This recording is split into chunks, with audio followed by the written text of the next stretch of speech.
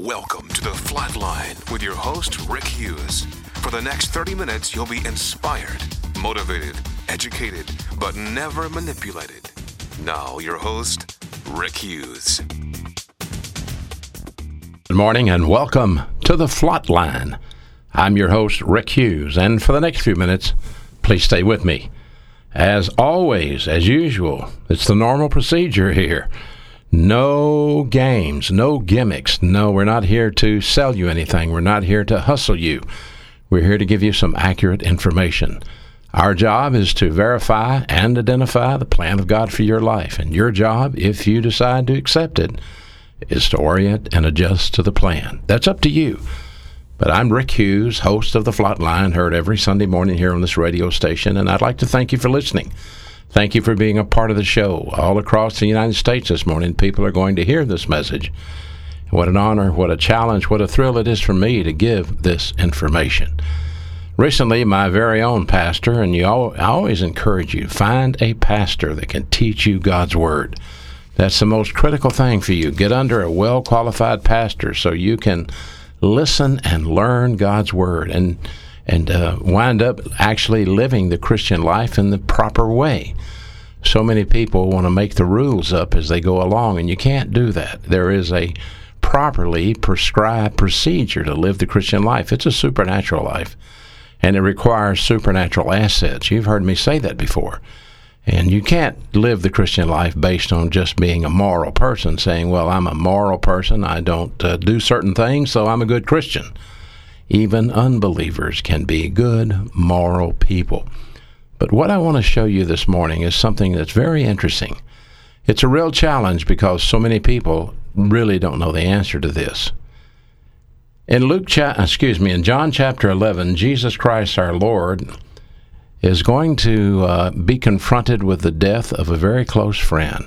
My pastor was teaching this lately, and I really enjoyed his message on that, and I wanted to take part of what he taught me and spin it off and show it to you.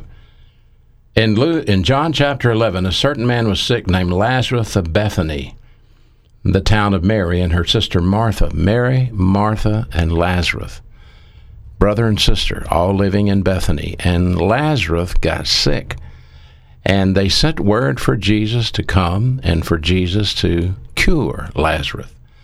And unfortunately, and this was the way God's plan is, listen to John 11:3. Therefore the sisters sent unto him, saying, Lord, he whom you love is sick. Now they knew that the Lord Jesus Christ and Lazarus had a personal friendship, and the Lord respected Lazarus. Verse 4, when Jesus heard that, he said, this sickness is not unto death, but for the glory of God, and that the Son of God might be glorified as a result of it. In verse 5, John wrote these words, Jesus loved Martha, her sister, and Lazarus. What a tremendous thing to know that Jesus Christ, the anointed Son of God, loves you personally. You know, I can say that for you today, too. You might not have met him face to face like they did. You might not have walked with him like they did. But he lives in you. The Lord Jesus Christ is just as much with you as he was with Mary, Martha, and Lazarus. He lives with you. There's a song that says he walks with me and talks with me along life's narrow way. He lives, Christ Jesus lives today. He does live, and he lives inside of you. It's the most unique thing in the history of the world. It's the mystery doctrine of the church, Christ in you, the hope of glory, the confidence we have in our resurrection life. And we're going to see that here today. Jesus Christ, if you have made a decision to believe in him, he lives in you. Isn't that amazing to think about that? Now, let's go on with this passage. When Jesus heard that he was sick, he stayed where he was 2 more days in the same place. And then, after spending 2 more days there, he said to the disciples, all right, let's go to Judea, and we'll go to the house of Mary, Martha, and Lazarus. The disciples weren't too keen on this, and they said, well, now, just a minute, Lord. in verse 8, aren't these Jews trying to kill you? You want to go back there where they're trying to kill you? And, of course, he had to correct them about that, and they did go back. And as he got back, he found out that Lazarus had indeed died. This was no surprise to the Lord Jesus Christ. In John 11:14, he said to the disciples, Lazarus is dead. And I'm glad for your sakes that I was not there to the intent that you would believe. Nevertheless, let's go now. And then Thomas said to the other disciples, all right, let's go and we'll die with him. He's so set on going to Jerusalem, Judea. They'll kill him, they'll kill us, but we'll go along. Isn't that just like some people? In verse 17 of John 11, Jesus came and found that he had been in the grave 4 days already. 4 days. And Martha, verse 20, when she heard that he was coming, she went out and she met him. And Mary stayed home with the people that were there grieving. And Martha kind of admonished him and said, if you had been there, my brother would not have died. But I know that even now, if you will ask God, that he'll bring him back to life. And in verse 23 of John 11, Jesus said, your brother will rise again. Unfortunately, Martha thought he was talking of the resurrection of the dead. But this is not what he was talking about. And so Jesus said, I am the resurrection, and I am the life. And he that believeth in me, though he were dead, yet shall he live. And whosoever liveth and believeth in me shall never die. Do you believe this? And she said unto him, yes, Lord, I believe you are the Christ, the Son of God, who should come into the world. That's what it takes to be saved. That's exactly what it takes to become a Christian. Do you believe that I am the resurrection and the life? Do you believe I'm the Son of God? And she said it definitively, yes, I believe you are the Christ, the Son of the living God. That's the most critical question I could ask you today. Do you believe that Jesus Christ is the Son of God? And if you do, then that's all that's necessary for you to have eternal life. You don't have to join up. You don't have to fess up. You don't have to give up. You just have to believe, because this is something called grace. The Bible says, for by grace are you saved through faith. It's a gift from God, not of works, lest someone would brag about it. Grace is a wonderful gift, a free gift from God. We have this gift because Jesus Christ our Lord went to the cross, took our place, died for us as our substitute, took our place on the cross. And the Bible says he who knew no sin was made sin for us, so that we could be made the righteousness of God through him. Look at it this way. A perfect God required a perfect sacrifice. You can manufacture nothing perfect. There's nothing I can manufacture that's perfect. There's nothing you or I could do to ever impress the justice of God. You see, the righteousness of God is absolutely righteous, and the justice of God is the guardian of the righteousness of God. And so if the righteousness of God rejects us, the justice of God will have to judge us. This is what happened on the cross. He that knew no sin was made sin. On that cross, all of our sins were poured out on him. Every sin I've ever done, and there have been many, and every sin you've ever committed, many, he was judged in our place. And therefore the Bible says he that knew no sin was made sin for us. This is a message people really don't want to hear today. They would rather believe that if they're good, if they're moral, if they attend church, if they give, if they do things that nice Christians do, that when the evaluation times come, that's called the judgment seat of Christ, that they will be accepted into heaven because they have trusted God to save them and they've been good people. Well, if you're trusting God to save you and you're trying to be a good person, I have news for you. The works that you add are going to cancel out the grace. You can't be saved by trying to be a good person. You become a Christian by faith alone, in Christ alone. What did he ask her? Do you believe this? Do you believe this? I am the resurrection. I am the life. And he that believeth in me, though he were dead, yet shall he live. Do you understand what that's saying? That there will come a day when you and I will die. We will face the grave. And there may or may not be mourners. Who knows? I don't know what kind of person you are, and I don't know how many friends you have. Hope not too many for mine, because I don't want it to last a long time. It's not about me. See, this is an interesting thing about death. It's not about us. People want to eulogize the person that dies and talk about what a great and wonderful person he was. It's not about us. It's about God's faithfulness. It's about Christ. It's about what he provided. And death is the celebration of his faithfulness. Actually, the person's not dead. Yes, the person's not dead. If you have a mother or a father or an aunt or an uncle or a grandfather or some kin folks that were believers in Jesus Christ and they are in the grave, cheer up. They're not dead. They're in heaven. They're in the presence of God Almighty himself. Now, their body might be in the grave. It should be. It's an infected body. It's an infected body with an old sin nature that got there from Adam. Adam's original sin, imputed to us at our birth, means that we're born sinful. And this body won't operate in heaven. We have to get a new body, a different body, a resurrection body. What did the Lord say? I am the resurrection. Does he live in you? Yes, he does. When he walked out of that grave, this was a signature guarantee to you that you will walk out of the grave also. Here's the way it works.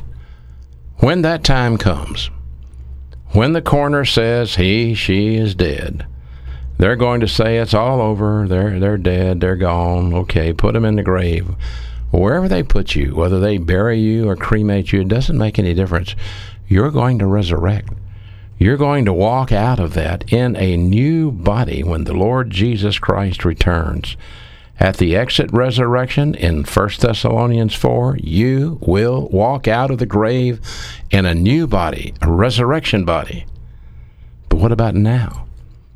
We know that now any person who believes in Jesus Christ and departs this earth goes to be face to face with the Father. And the only thing we can assume is there's some sort of interim body that we reside in until we get our resurrection body. But we're going to get a resurrection body, and that body is like the body of Jesus Christ. But what we are going to see here is not a resurrection body. What you're going to see happen to Lazarus was a resuscitation, not a resurrection. Like a lifeguard would resuscitate somebody. This is a resuscitation because Lazarus had to die again. As a matter of fact, as a result of this, a plot was put out to kill him. And this whole thing caused a lot of trouble. In John 11:53, from that day forth, they took counsel together to put Jesus Christ to death. They wanted to kill him.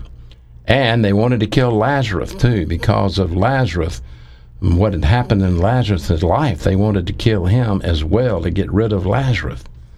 You can read about it all in John chapter 11. So Lazarus had to die again. But not you and not me in our resurrection body. We don't die again. In a resurrection body, that's the body we live in forever.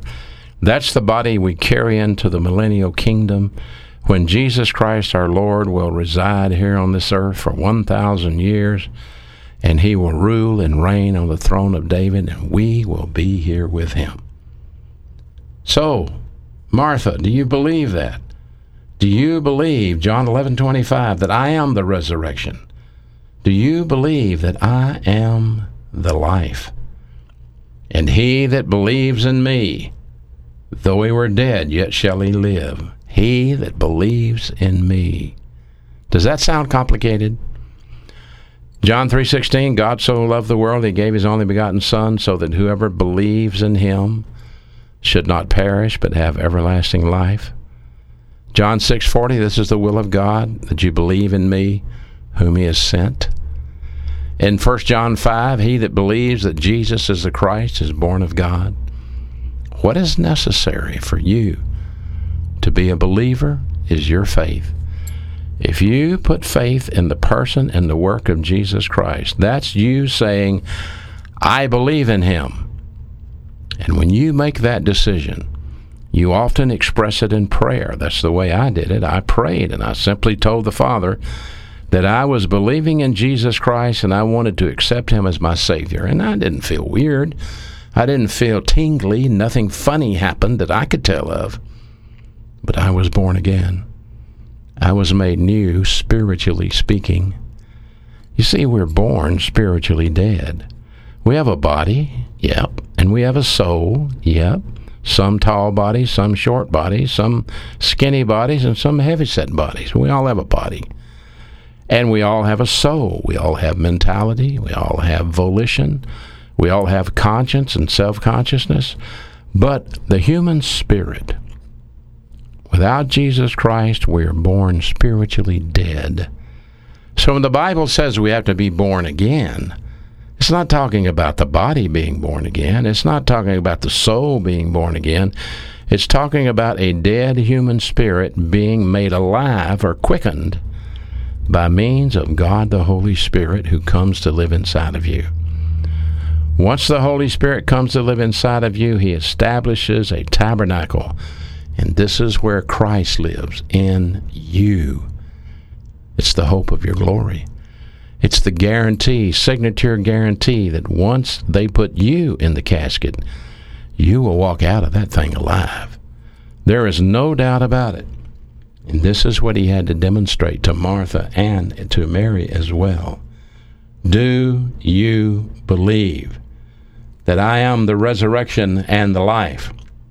And whoever it is, though he were dead, he will live. And she said, I believe that you are the Christ, the Son of the living God. You want to find out if someone's a Christian? Just ask them that simple question. Do you believe that Jesus Christ is the Son of God? Do you believe that? You can ask them this question. Do you believe that Jesus Christ is the resurrection and the life? Pen them down. Ask them. And then you'll see. See, if they believe that all that's necessary to be saved is faith alone in Christ alone, well, then they got it right. But if they tell you, then, that's nice, but that's not really enough, because you've got to be a good person. You've got to, behave yourself. And remember, the Bible says not by works of righteousness, nothing we've done, but by his grace. For by grace are you saved, through faith, the gift of God. And so the Bible says, when she so said, she went her way and called Mary, her sister, secretly, saying, the Master has come. She didn't want to say it out loud. She didn't want the whole town coming out to assault Jesus on the highway, because if they had heard that he was there, they would have all come out. In verse 29, as soon as she heard that, she arose quickly and came into Jesus. And Jesus was not yet come into the town, but was in that place where Martha met him. In other words, they were maybe at a roadside park, or maybe somewhere where he had met with him. In verse 31, the Jews then, who were with her in the house and comforting her, when they saw her leave and get up hastily, they followed her. Wow, they thought that she was going to go to the grave and weep. They were going to stick right beside her. And when Mary was come where Jesus was, she saw him. She fell down at his feet, and she said, Lord, if you had been here, my brother would not have died. And Jesus saw her weeping, and the Jews weeping that came with her, and he groaned in his spirit, and he was troubled. And he said, where did you lay him? And they said, here, Lord.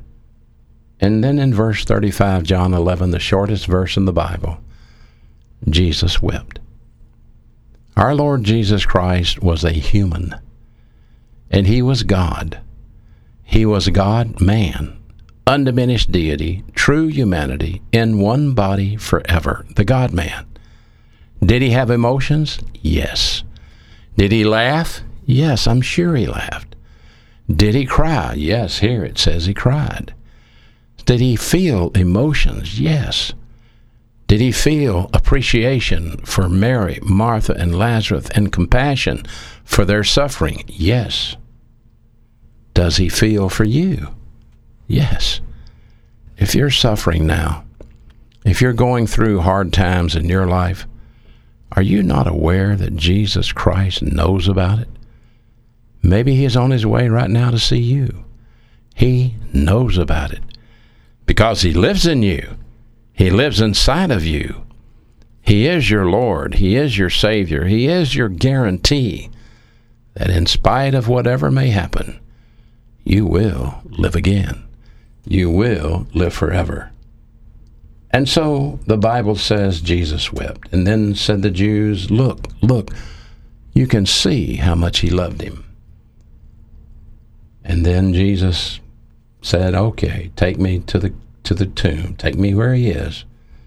And Martha took him, and Jesus said, roll that stone away. Let's get the stone off the door. And Martha about had a fit. Can't do that, Lord. He's going to stink. He's been in there for 4 days. And Jesus said,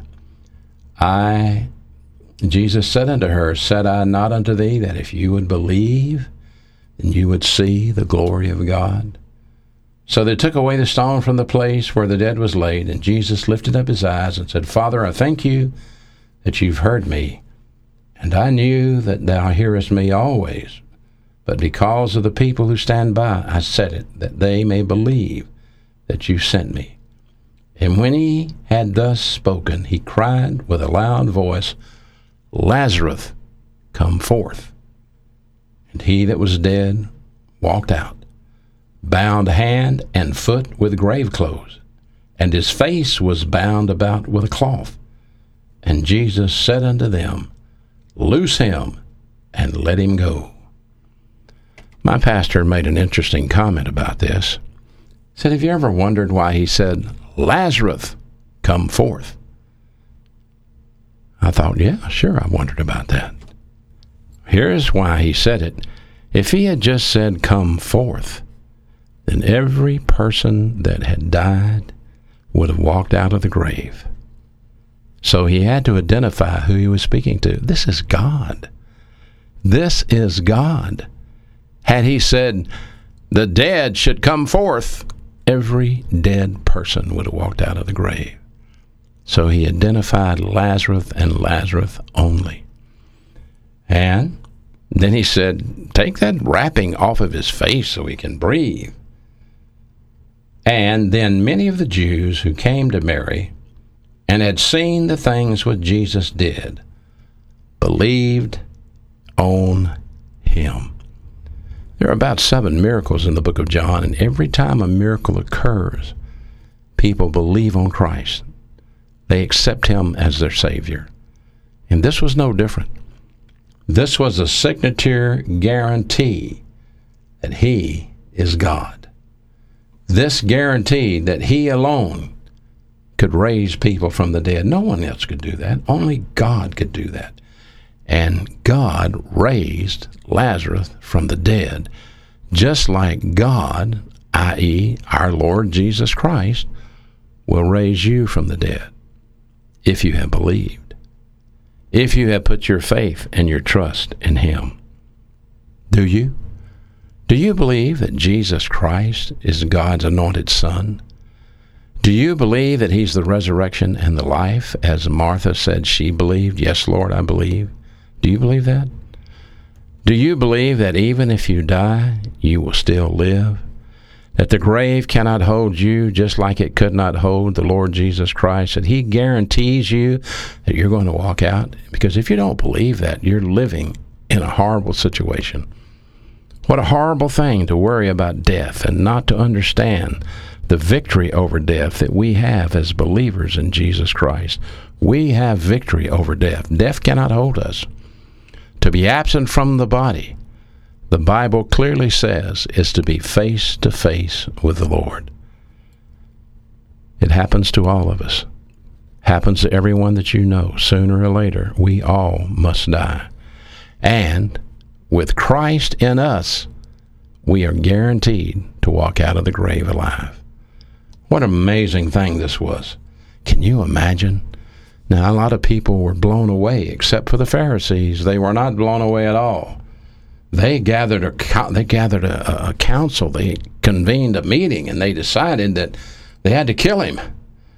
From that day forth, they took counsel together to put him to death. In John 11:53, a contract was put out on Jesus Christ. Can you believe that? Because he resurrected Lazarus from the dead. There's a reason for that.